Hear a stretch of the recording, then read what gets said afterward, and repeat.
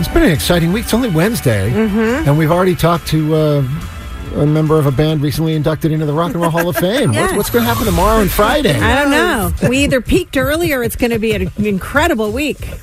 We got a chance to talk with John Taylor of Duran Duran. And boy, they are on a roll, man. They have had just a great couple of years. Talk about a band. They've been around for 40 years. Yeah. And, as you'll hear, they weren't always like the 80s for Duran Duran, but they have persevered. They have worked so hard. They've sold over 100 million albums. Wow. And still, like, new generations are coming around to them like, like new generations of fans. That's very cool. Sue and I caught up with John Taylor of Duran Duran. Here's some of what we chatted about. You talked about it as a blessing, and I want to say, like, when I look back at 2022 for the band Duran Duran, you guys crushed it. You did the Queen's Jubilee concert. You sold out Hyde Park. You did Times Square on New Year's Eve. What a great place to be coming from as you launched this tour.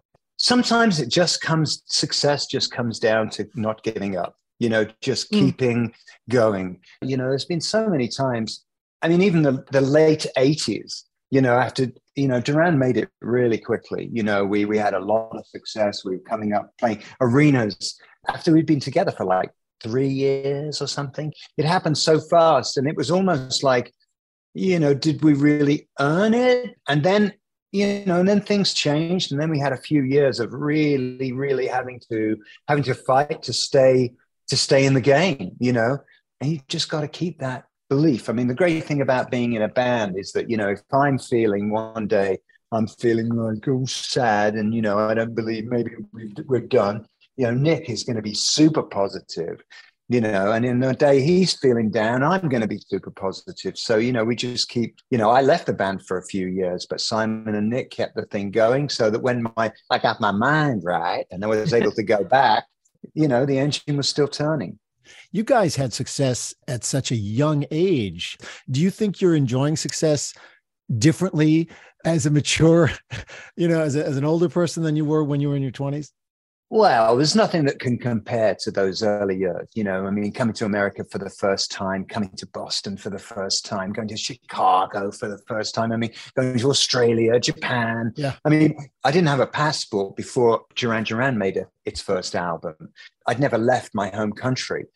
So for me, it was the fact that I got to do it with a gang of kids, and we were all in it together and we were all enjoying it in the same way was absolutely brilliant. And, and then it was just like, we just had to keep writing songs. And, I won't lie. I mean, sometimes it was like, oh man, we got to go back into the studio. I had this party planned for tonight. And, you just get so into living the life. I was probably the least responsible member of the band in the early 80s, but I had guys that were like, no, we've got to write another hit right now, tonight.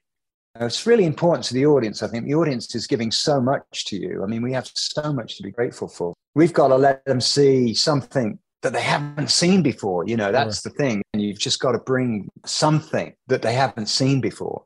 This particular album, we had to take a hiatus because, COVID happened. We shut up the studio for 9 months and we all went home.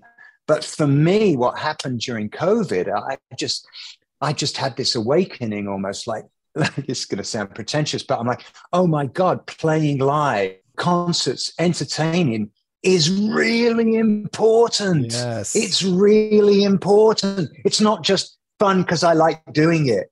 It's essential. So I was like, I really wanted to be a part of the reunification, if you like. So when we went back to the studio, it's like, we've got to get this mother wrapped so we can be part of the journey back to each other. We don't have that many opportunities where we can all stand together, red and blue, black and white, young and old, whatever it is. There's not that many opportunities, and music is one of them. I'm so struck when you're talking by your passion, like 40 years in, and you are still as passionate. And it sounds like you're still having just as much fun and just as much, so committed to what you're doing. How wonderful is that? Well, I mean, I've got the best job in the world first. And I'm really grateful. And I mean, listen, you caught me on a good day. I can't say I'm always going to have this level of enthusiasm for what I do, but it's a great life.